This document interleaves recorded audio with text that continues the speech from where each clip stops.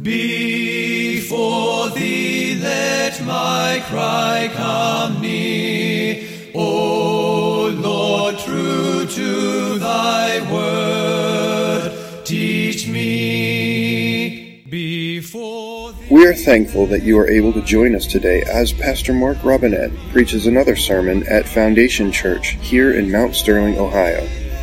If this message is an encouragement to you, and we pray that it will be, please consider taking the time to go to www.foundationfellowshipchurch.org and let us know.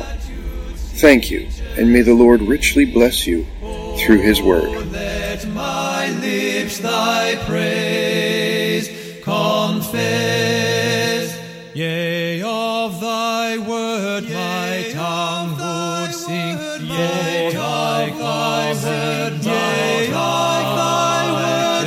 tongue would sing. For thy commands are righteousness. Well, greetings this Lord's Day. In the name of Jesus Christ, our Lord and Savior.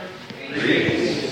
The book of Ephesians tells us that Jesus made Jew and Gentile one, breaking down the middle wall of partition between the two, having abolished in His flesh the enmity, even the law and commandments. The Scripture tells us that Christ, when He was here, He did greater deeds that we can imagine by Himself. But He said that what we might even find even more imaginable is that we're going to do greater things than He did. That's hard to even imagine or believe, but if He said it, it's true. Amen? Amen. The only way that we could dare do more than He did is when we lose ourselves, and instead of being individuals, we become part of a whole. And in that whole, in the body of Christ, we can do amazing and terrific things. King David knew this, and as we memorized earlier, maybe this year or even last, I can't remember exactly when we did it, but Psalm 133, it's short, but it's a great call to worship today. Behold, how good and how pleasant it is for brethren to dwell together in unity. It is like the precious ointment upon the head that ran down upon the beard, even Aaron's beard, that went down to the skirts of his garments, as the dew of Hermon, and as the dew that descended upon the mountains of Zion. For there the Lord commanded the blessing, even life forevermore. May we pray today that God would make us one. Amen? Let us pray. Lord, we love You. We thank You for calling us together to be Your people. Lord, You haven't called us together to learn to be great individuals. And I know that that is our temptation. We all think, what can I do? What great effect can I have on the kingdom? But the question should not be that. Lord God, how can I lose myself? For the Scripture says, for he that loses himself for my sake shall find himself. Lord, we pray that we would find this great life, the life of the unity of the Spirit, that we indeed would be melted into one, that we would be like wheat that is ground together, and as we are put together, we rise into a great and mighty loaf that would feed the hungry of this world. Lord, we pray that You would forgive our sins, that You would lead us to food that is from above, to feed us, to change us, to make us more like You. In Jesus' name we pray. And all the church said, Amen.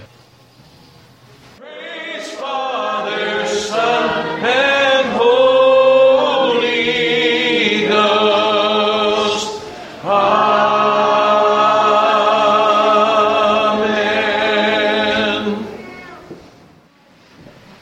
Please remain standing as I read the text for you today from Mark chapter 2, verses 1 through 12. My sermon today, once again, is called One Born of Four. Mark chapter 2, starting in verse 1, it says, And again he entered into Capernaum after some days, and it was noised that he was in the house. And straightway many were gathered together, insomuch that there was no room to receive them, no, not so much about the door.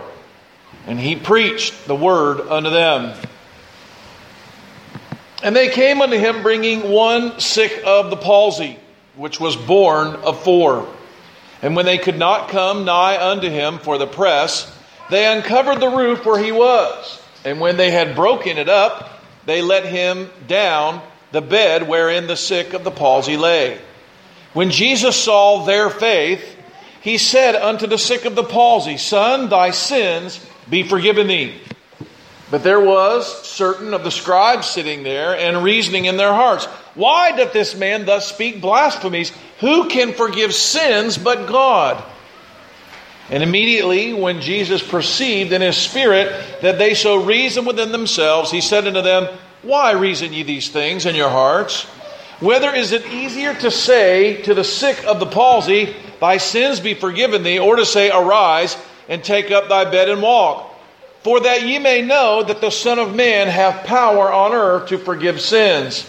He saith to the sick of palsy, I say unto thee, Arise, take up thy bed, and go thy way into thine house. And immediately he arose and took up the bed, and went forth before them all, insomuch that they were all amazed. And they glorified God, saying, We have never saw it on this fashion. Let us pray. Lord, we love you. We thank you for your great mercy and your kindness. And now we come to the point in our service today where we long to hear your voice. Lord, I pray, Lord, that you would speak to us, your people, Lord, that we would not hear the clever ideas of a man or the interesting stories of our experience, but we would hear your voice, that you would speak your words of life to us, that it would change us, that it would make us like you. In Christ's name we pray. Amen. You may be seated. After service, I talk to a lot of you and I ask you what I preach about, and some of you sometimes say, well, with all of our kids and the different things, I got some of it, but I didn't get all of it. So if you didn't get what I just read in Mark chapter 2, what a story! It's filled with all kinds of nuance. It's a story about sickness and suffering. It's a story about friendship, about determination and creativity. And it is a story about sin and the forgiveness of sin, about healing. But it's also about faith and teamwork. Everybody say faith and teamwork. Faith and teamwork. Now this sermon may end up sounding different than any sermon I've preached before because, well, it is. But as I began, I thought I was going to preach today about sin and the forgiveness of sin. And we will certainly get to that topic. There's plenty of time to do that. But there was something that stood out about this story that seemed very unique and very powerful. And I really felt that it was what God wanted me to share with you. Now, first, the story. As a boy, the whole scene described here by Jesus used to just fill my mind with wonder. I don't know if you kids, when you hear the story, sometimes stories can be kind of like fairy tale stories in your mind. You have to picture this really happened, okay?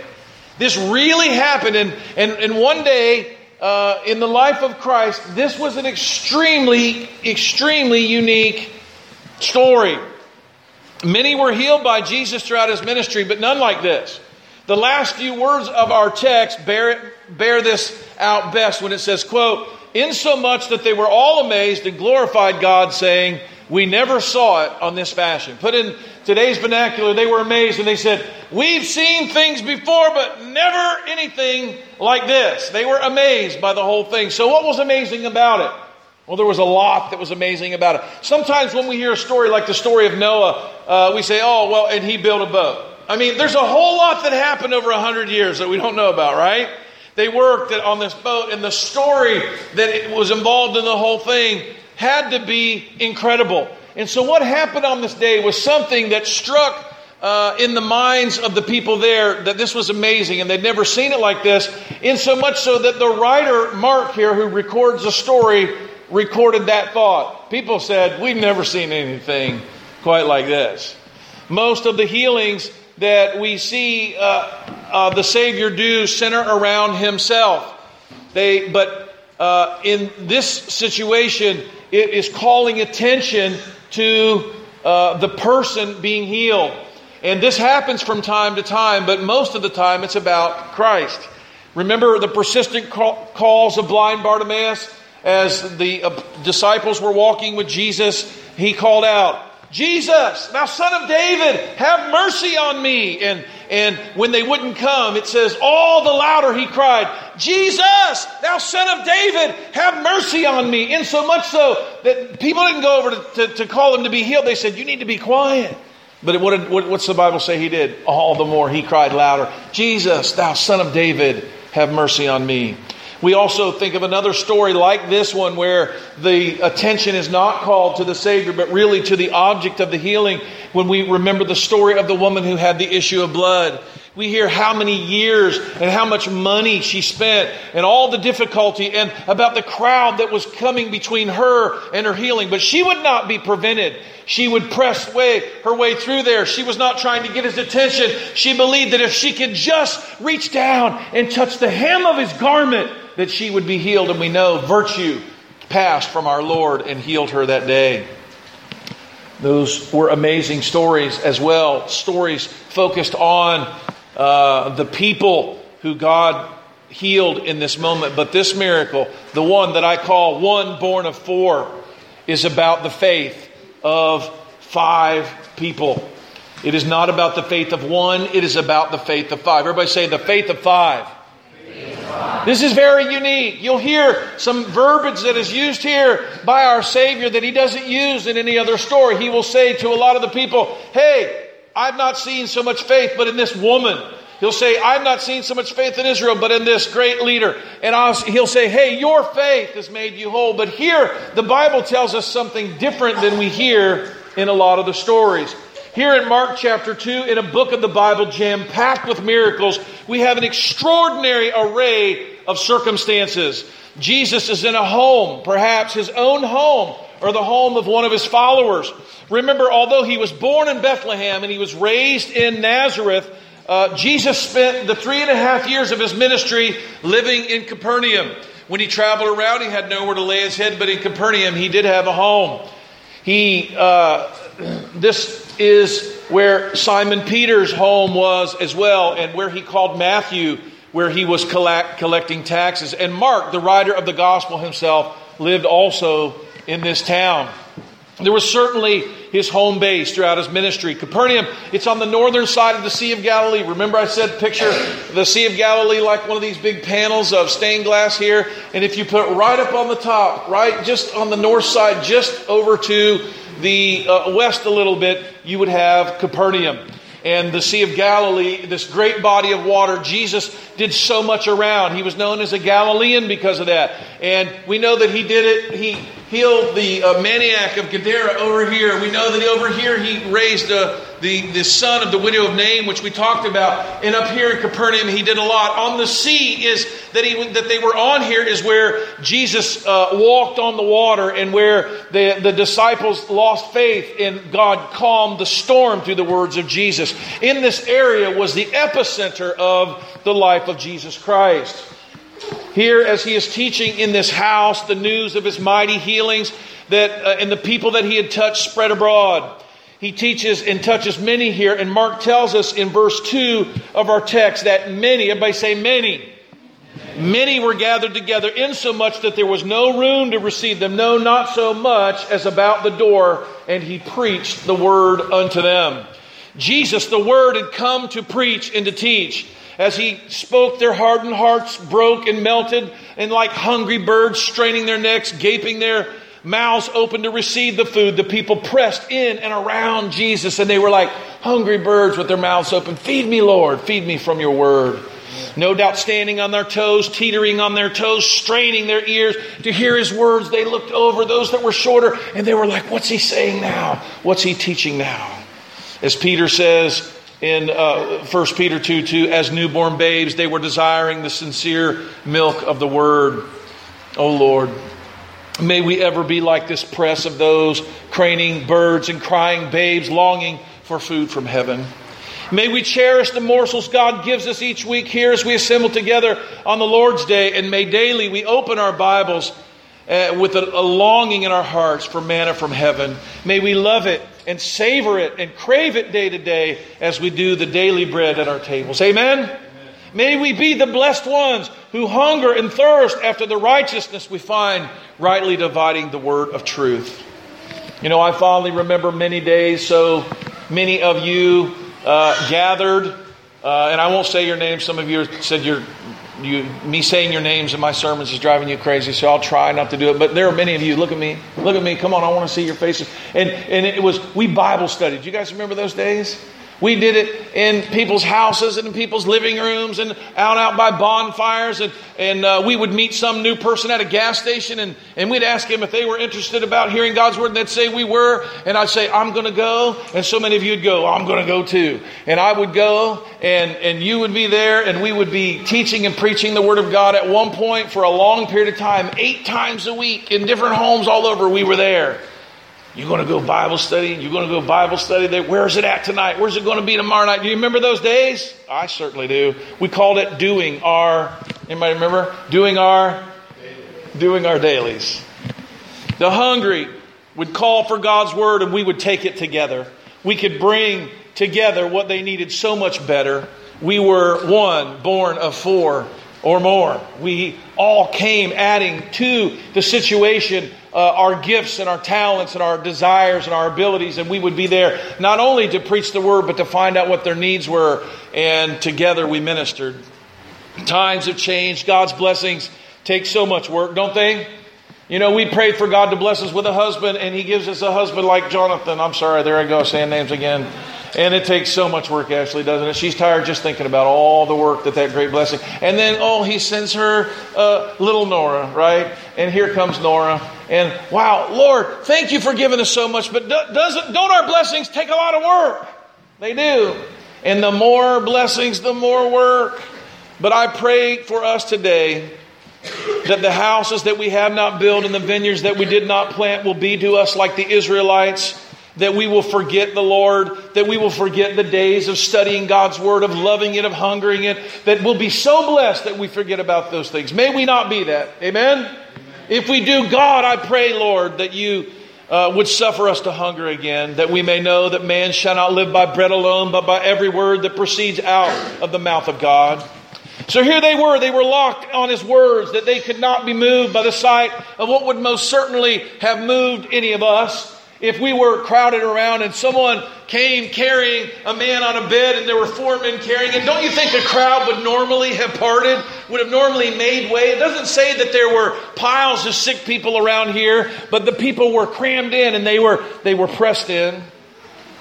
The writer does not call them a gathering. Let me read it again. They came unto Him bringing one sick of the palsy, which was born of 4. And when they could not come nigh unto Him for the press. You see, the writer doesn't call them a gathering. He doesn't call them a crowd. He calls them a press. This must have been some kind of Bible study. Can you just imagine them pressing in like that? The only time I ever remember being pressed like that was on a Russian tram. I could tell you the story later, but the people just cramming and pressing and desiring to be in there. And that's what they were doing. We don't know the backstory of the newcomers to the press. We don't know the man's name or how long he was sick or how long he had been paralyzed with this affliction. But we do know that he was not alone. Everybody say he was not alone. We don't know the names of the men who carried him, but it is says that he was one born of 4. I expected heaven one day to meet these folks. Can you imagine the people we'll meet in heaven? And I sometimes do this, and I really believe it. I'm looking forward to it, Elizabeth. I'm thinking in my mind, you know what?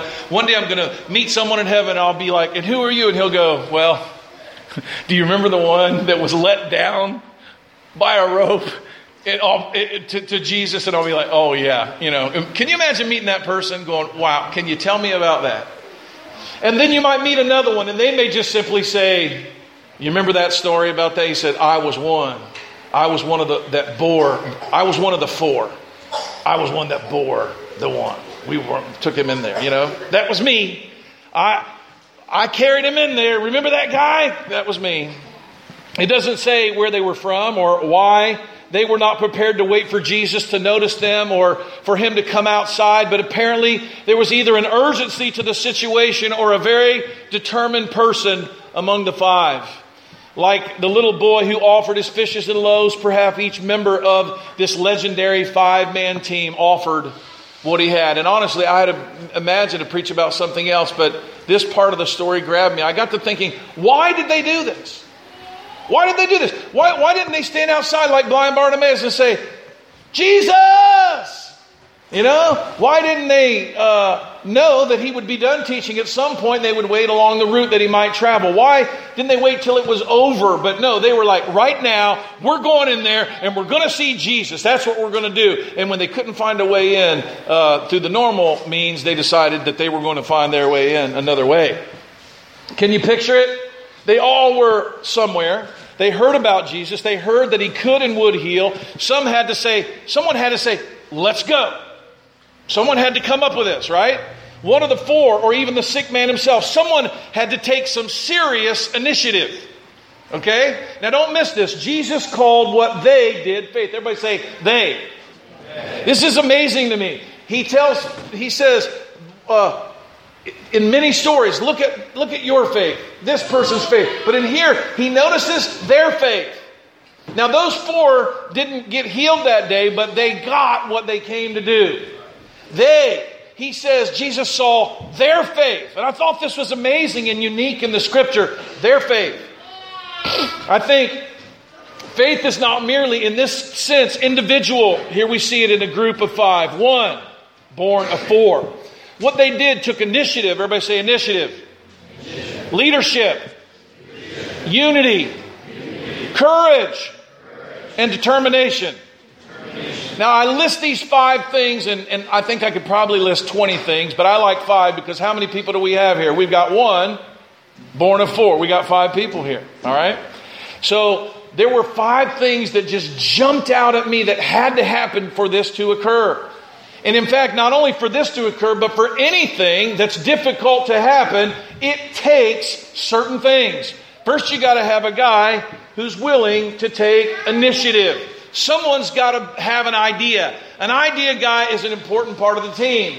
You may be here and you might say, well, I can't go and I can't do this and I can't preach and I can't do. But you know what you can do? You can have an idea.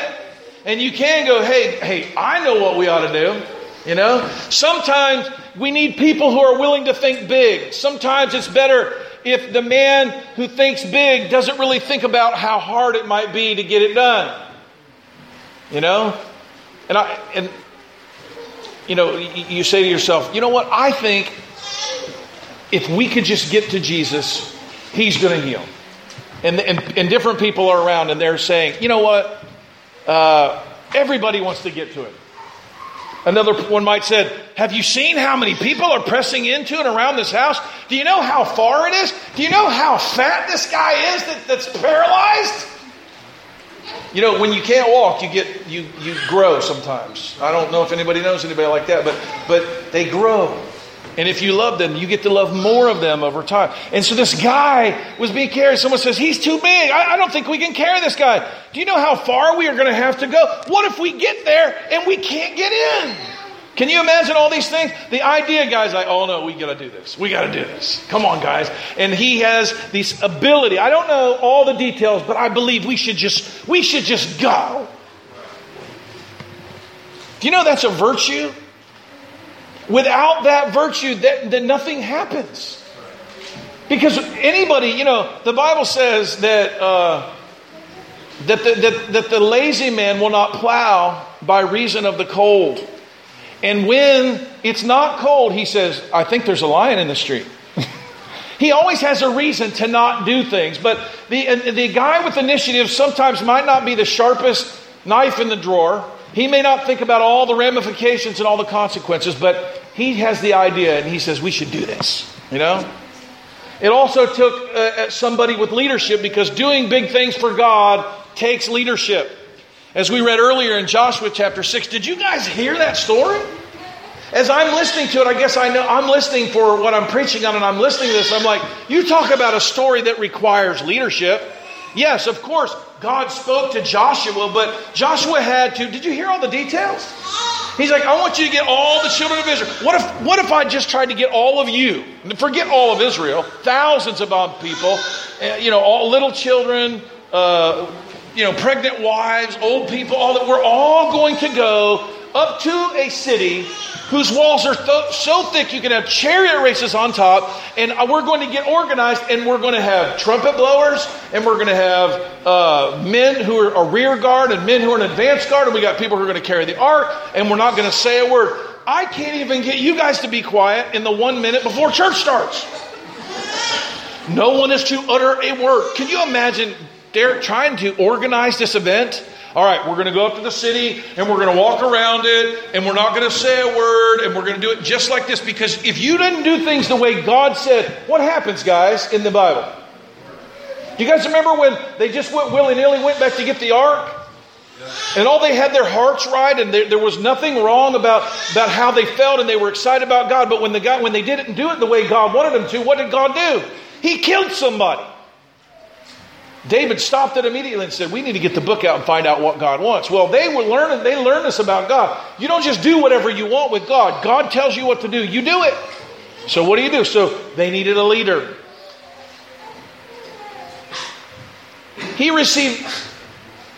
As Joshua received specific instructions from God, this man on the bed, there were things that had to be done. If he was going to get from point A to point B, he had to have something to carry him on. There had to be someone to carry him. There had to be someone to decide which way to go.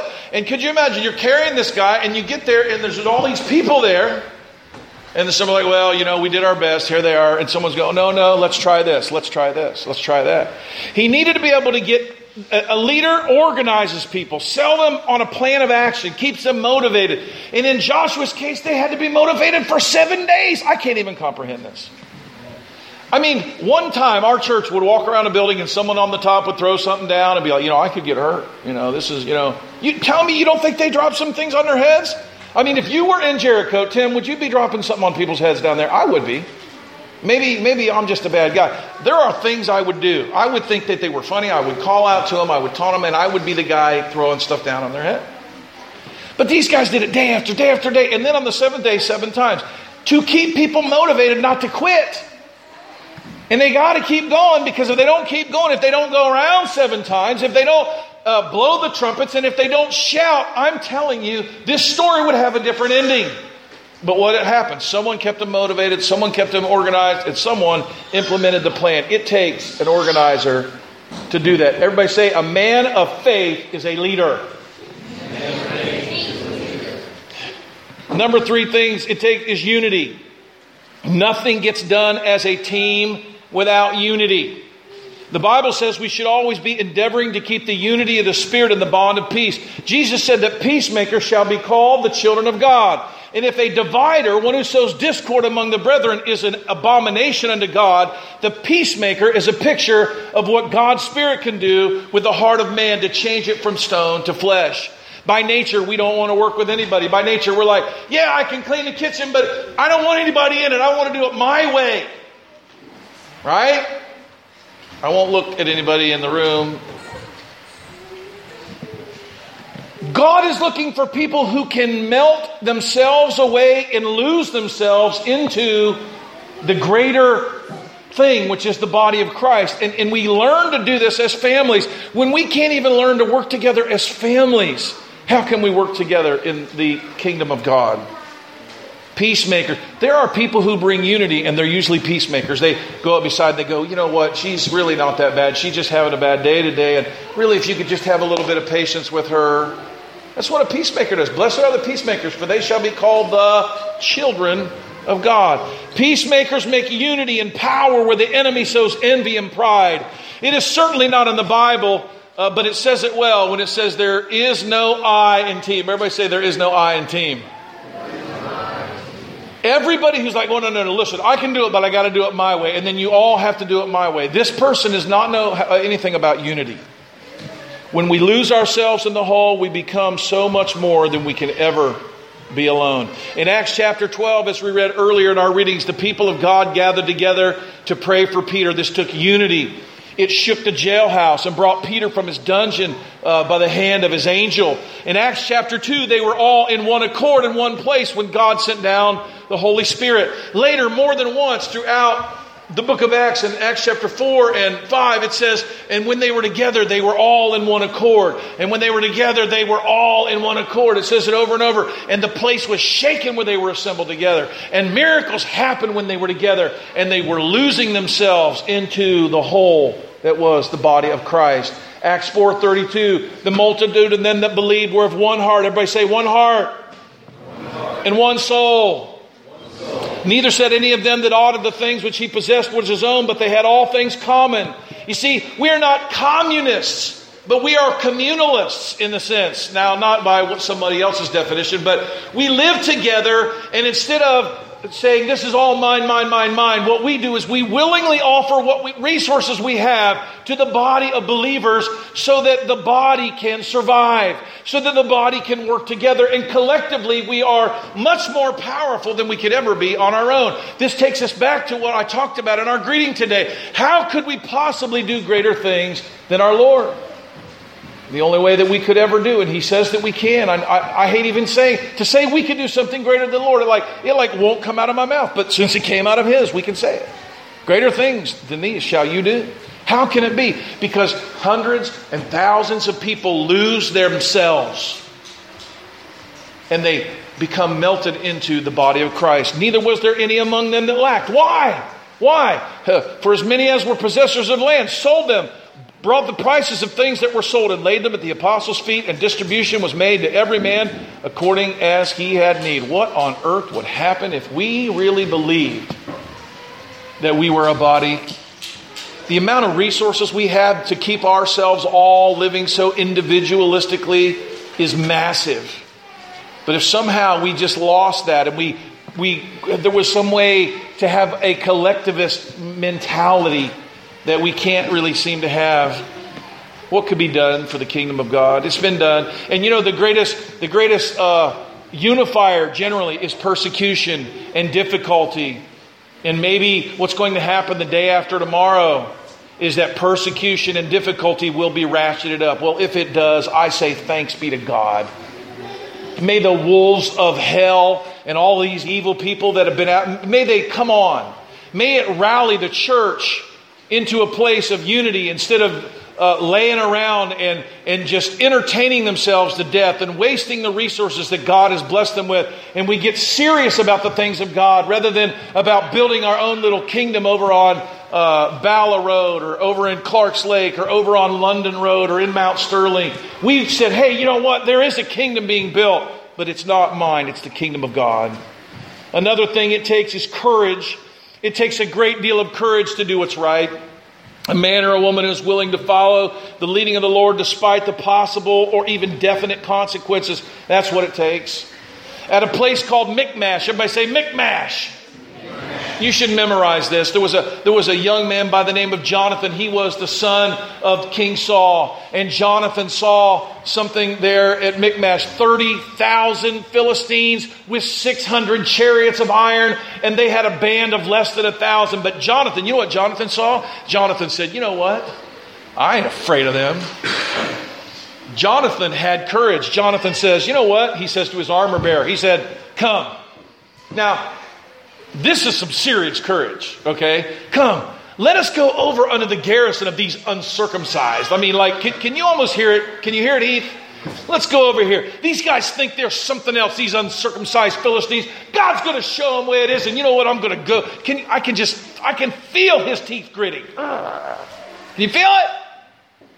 He said, let's go to the garrison of the uncircumcised. It may be that the Lord will work for us, for there is no restraint to the Lord to save by many or by few. Come on. I know it's just you and me. I know we're going to climb through some rocks. I know we're going to go on our hands and knees and we're going to go through a hole. We're going to pop out. It's going to be me. And I'm just going to start fighting with all I've got. And you know what happened when he did?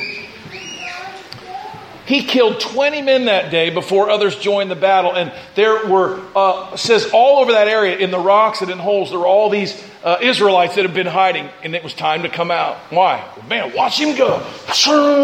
Whack, smack, his armor bearer's there. Hey, let me throw you a new tool. Let me throw you something else. And Jonathan's just whacking and smacking and stacking, right? The bodies were piling up.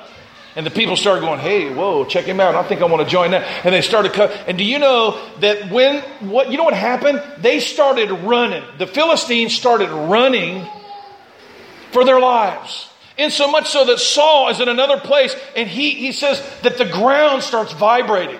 The ground wasn't vibrating from it was vibrating from the retreat of the 600 chariots of iron and the 30,000 men. Whole ground's vibrating because one guy crawled through a rock and said, God can save by a few just as he can by many. This courage inspired what? More courage. Sometimes we get in a place and we go, well, if God sent us, it's, then he'll just have to, make his way. And some people go, yeah, God sent us. And if I got to tear the wall down, if I got to rip the roof off, whatever I got to do, we're going to get in there. And it takes courage. Well, what will people say? We don't really want to interrupt them. Hey, come on, we're getting in there. I am tired of being sick, maybe the guy said. Or, you know what? I'm tired of seeing your wife and your children poor because you can't work. And you've been in that thing long enough. And we're getting up and we're going to where the Savior is. And I don't care if we got to tear the house down. We're going to get to Jesus. And you might go, well, what in the world kind of guy is that? That's the kind of people it took. They didn't get there and just go, well, no, they were sweating and they were working and they had gone all that way. And they were like, well, we can either give up now. No, somebody in that group had some courage. Jonathan's courage may have been the inspiration of the courage for David. You see, it was just a few chapters later when David says kind of the same thing. What are we going to do about this uncircumcised Philistine? In fact, in 1 Samuel 18, the chapter after that, the Bible says David's heart and Jonathan's were knit together. I thought that the story was David did it, inspired Jonathan, and then they were knit. But it's not like that. Jonathan was the brave one. David was inspired by it, and then the two's heart were knit together. Why? There is something that happens. A band of brothers forms. And here you have a band of brothers being formed with David and Jonathan. And that band that binds them together. It's not a courage based on your own strength. It's a courage based on, I believe that God can save by few just like he can by many. I believe God is able. Faith is courageous not because of its abilities, but because of the abilities of God. In Acts chapter 4 and 5, John and Peter courageously continued to preach after they were told. They were like, you know what's going to happen to you? If you preach again, we're going to beat you and we're going to throw you in jail. You know what they said? Can you imagine this, Jason? Can you imagine? He says, well, whether it be right in the sight of God to hearken unto you more than unto God, you judge, brother. But as for me and my buddy here, we are going to speak and preach the word of God. We can't help it. Now, is that a sissy? Absolutely. You know what? They beat him and they threw him in jail and they sang in jail and God released him and they beat him again and they threw him in jail again over and over again. They knew what was going to happen. We're afraid to put a sign in our front yard because we want somebody to win. We're afraid people won't like us. People in the church might be mad at us if we knew who we were really going to vote for. We're afraid to even tell our opinions. I started to even think about giving an opinion. I thought 3 of you were going to kill me right here. Well, I'm not doing that. You don't realize how big of a sissy you are till you're staring right in the face of what other people are going to do about what you think or what you think you ought to do. And Peter and John, they believe we're going to preach the word of God. He sent us to do it, and that's what we're going to do. They boldly proclaimed the word. My wife went to this ladies' thing and they were like, look for keywords. You know what a keyword is in the book of Acts? Everybody say boldly. They boldly proclaimed the word. They boldly went here. They boldly did this. They didn't walk up and go, well, by Jesus Christ, I just want you to know that maybe you might be healed. Oh, absolutely not. They were wholly bold. and they boldly spoke the word of God. They preached it. They didn't go, well, let's whisper. We don't want anyone to hear us. No. This kind of courage comes from faith. The story of the one born of 4 is a story of courage. Everybody say, men of faith are courageous. Now, number 5, determination. People of faith are not fatalists. They are not those who shrink back when faced with difficulty. They are people who will not quit. Paul's first letter to the Corinthian church ends with these words. It's an end cap on all of it. He says, therefore, everybody say, therefore. I just spoke to you for 15 chapters. I've talked to you about forgiveness, and I've talked to you about the order of the church, and I've talked to you about the power of unity and how God melts us all together into one. I've talked to you about the power of the resurrection. I've talked to you about how it's more powerful. It has power over our greatest enemy that is going to be swallowed up by God, that death one day will be swallowed up. And then he entered and he says, therefore. Everybody say, therefore. Now, therefore what? Stand around and wait and see what God will do. He says, no. Therefore, my beloved brethren, be ye steadfast. Everybody say steadfast. Unmovable. Always abounding in the work of the Lord, for as much as ye know that your labor is not in vain in the Lord. The Bible says that if we will faint not, that we will reap in due season. That if we will just be determined and we will say we're not quitting, we're not giving up, we're not going to get to the place and find that the door is too crowded for us to get in, and somehow we're just not going to go. We're not going to look at the fact that we don't have the money to have this thing happen, or that we're going to say, hey, we're going to do it. Why? Because it's right. Faith is not lazy. Faith does not take the easy way. Jonathan, it says, crawled on his hands and knees through the rocks in a hole to get to the Michmash garrison. At our story, consider its many obstacles, its opportunities to quit. And again, they overcame him. Jesus had not come to the house of the paralytic, right? They came to where Jesus was. They say, let's go to him.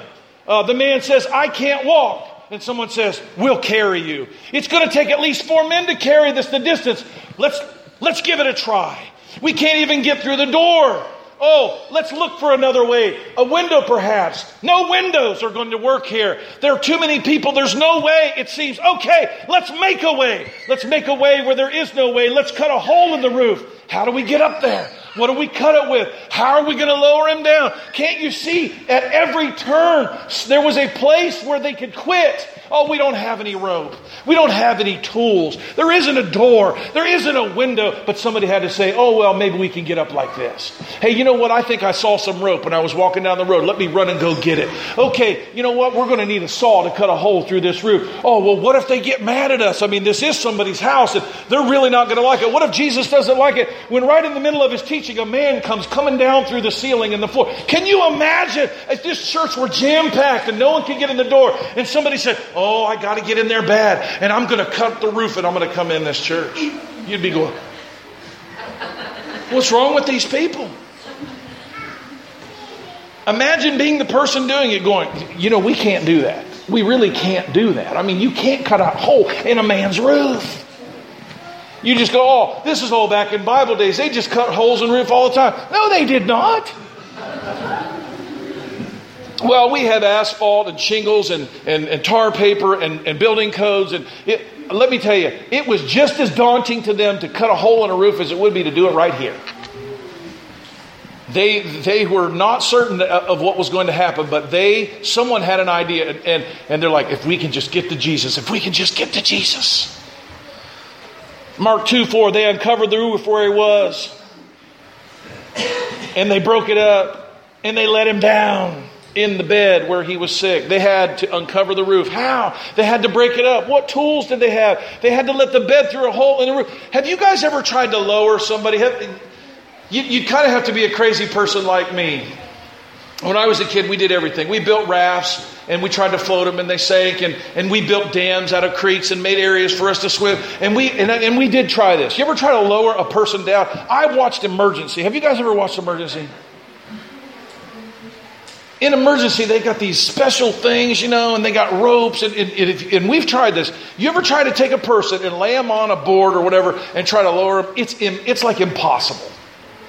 It doesn't take one rope. It's not like they find one rope. They got to have several ropes, and they got to do it a certain way, or you're going to strangle the guy, or hang the guy, or drop the guy. This is hard. This is the degree of difficulty, as the Russian judge would have given them a 10. Look at this. They just lowered a man. I think half of the story was people were impressed that anyone could do it. Look at that. They've cut a hole in the roof. I mean, the people in the roof, stuff had to be falling on their head. What in the world are they doing up there? Oh, here he comes. They didn't put a little hole. They had to fit a man on a bed with some rope and lower the man down. And you might go, oh, this wasn't a big deal. I'm telling you, this was a big deal. Very difficult. Many gifts. Verse 5, when Jesus saw their faith, everybody say their faith. He said to the sick of the palsy, son, thy sins be forgiven thee. Now the great payoff. Here they had worked, they had persevered, they had had an idea, they had had the courage and the determination and the willpower and the leadership and all of these things. This one born of four, these 5 men were rewarded by the Savior looking at them. And it says, and he saw their faith. And I love it, their faith, not his faith, their faith. And his sins were forgiven. There were certain of the scribes sitting there reasoning in their hearts, why does this man speak blasphemies? Who can forgive sins but God only? Immediately when Jesus perceived this in his spirit, they so reasoned within themselves, and he said unto them, why reason ye these things in your heart? Whether it's easier to say to the sick of the palsy, thy sins be forgiven, or to say, arise, take up thy bed and walk. But that you may know that the Son of Man has power on earth to forgive sins. I say unto thee, arise, take up thy bed, and go thy way into thine house. Immediately he arose, he took up his bed, and he went forth before them all, insomuch that they were amazed. Isn't this an amazing story? They were amazed, just like I am right now. They glorified God, saying, we never saw it on this fashion. May we always remember, too, that it took lots of different gifts. That God has gifted each and every one of us in a certain way, and it is not to be despised. In our podcast the other day with Steve and Kara, Steve, it was all I could do not to grab the mic and quote this verse, because it was the hardest verse I've memorized my whole time as a Bible quizzer. And when I give it to you in the King James English, I would doubt any of you probably could even tell me what it means, okay? But I'll tell you what it means. It says, it's talking about the body of Christ, how he gave the apostles and prophets and evangelists, pastors and teachers to equip the body, that they would be perfected, or that they would grow up in Christ, that they would become something apart from themselves, that they would lose themselves and become something in a wholeness of the body of Christ. And he says this in Ephesians 4:16. It says, from whom the whole body fitly joined together and compacted by that which every joint supplieth, according to the effectual working of the measure of every part, maketh increase of the body unto the edifying of itself in love.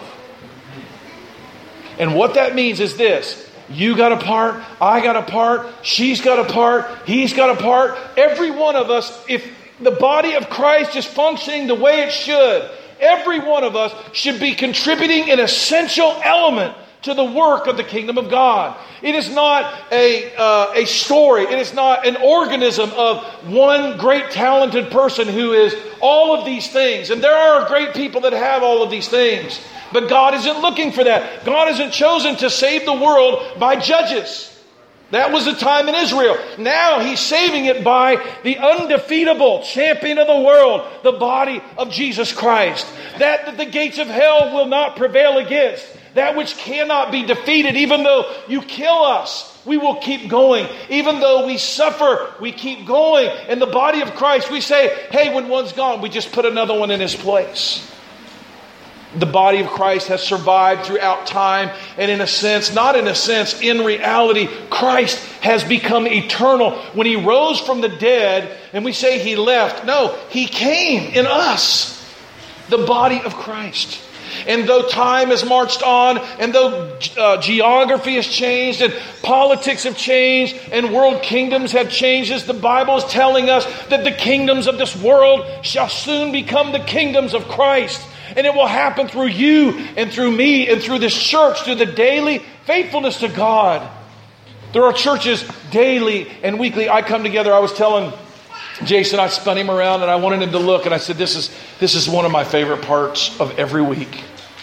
I love to stand up here and I love to watch, Sarah come in and hug her friend and for Christy to come in and to see her sister and the kids to talk. And next thing you know, kids are braiding each other's hair and the people are, and I love that noise. It reminds me, Derek, of like when the symphony is tuning up, and it's noisy and I just love it. And I just go, I just revel in it. I almost want to, if I could just grab that and just take it home with me every now and then, I'd just look at it.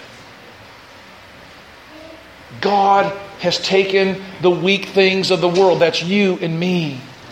We're frail. Sickness can hurt us. It can cripple us. It can kill us. Sickness can cause us to be discouraged. Difficulty, poverty, all of these things that come against the church, but the gates of hell, and all of these things cannot prevail against the church of the living God. May we be one. I don't know if in the story you're the man with the palsy or you're the one who bore him. May we all imagine and understand that what the church is, it is a glorified one born of four. God is looking for the faith, not of one, but He's looking for the faith of a group of believers who lose their life and save it in Christ. Can we say thanks be to God? Let us pray. Oh Lord, You are good to us. You give us a story that maybe if spoken very quickly, we miss the great power of it. But dear God, help us all to see ourselves as the one on the cot. Maybe we don't have the ability to walk, but maybe we say, I believe. Maybe we're not the one who needs the miracle, but we can at least bear the stretcher.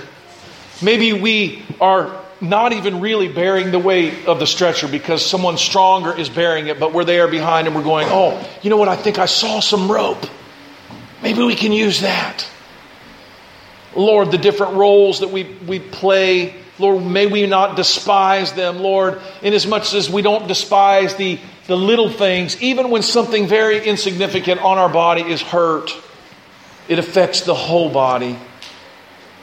Some parts are more beautiful, some are more seen, they're more prevalent, but all take an important part in the whole. Lord, may that be our goal today, not to be everything, but to be just part of what You are doing. In Christ's name we pray, and all the church said, Amen.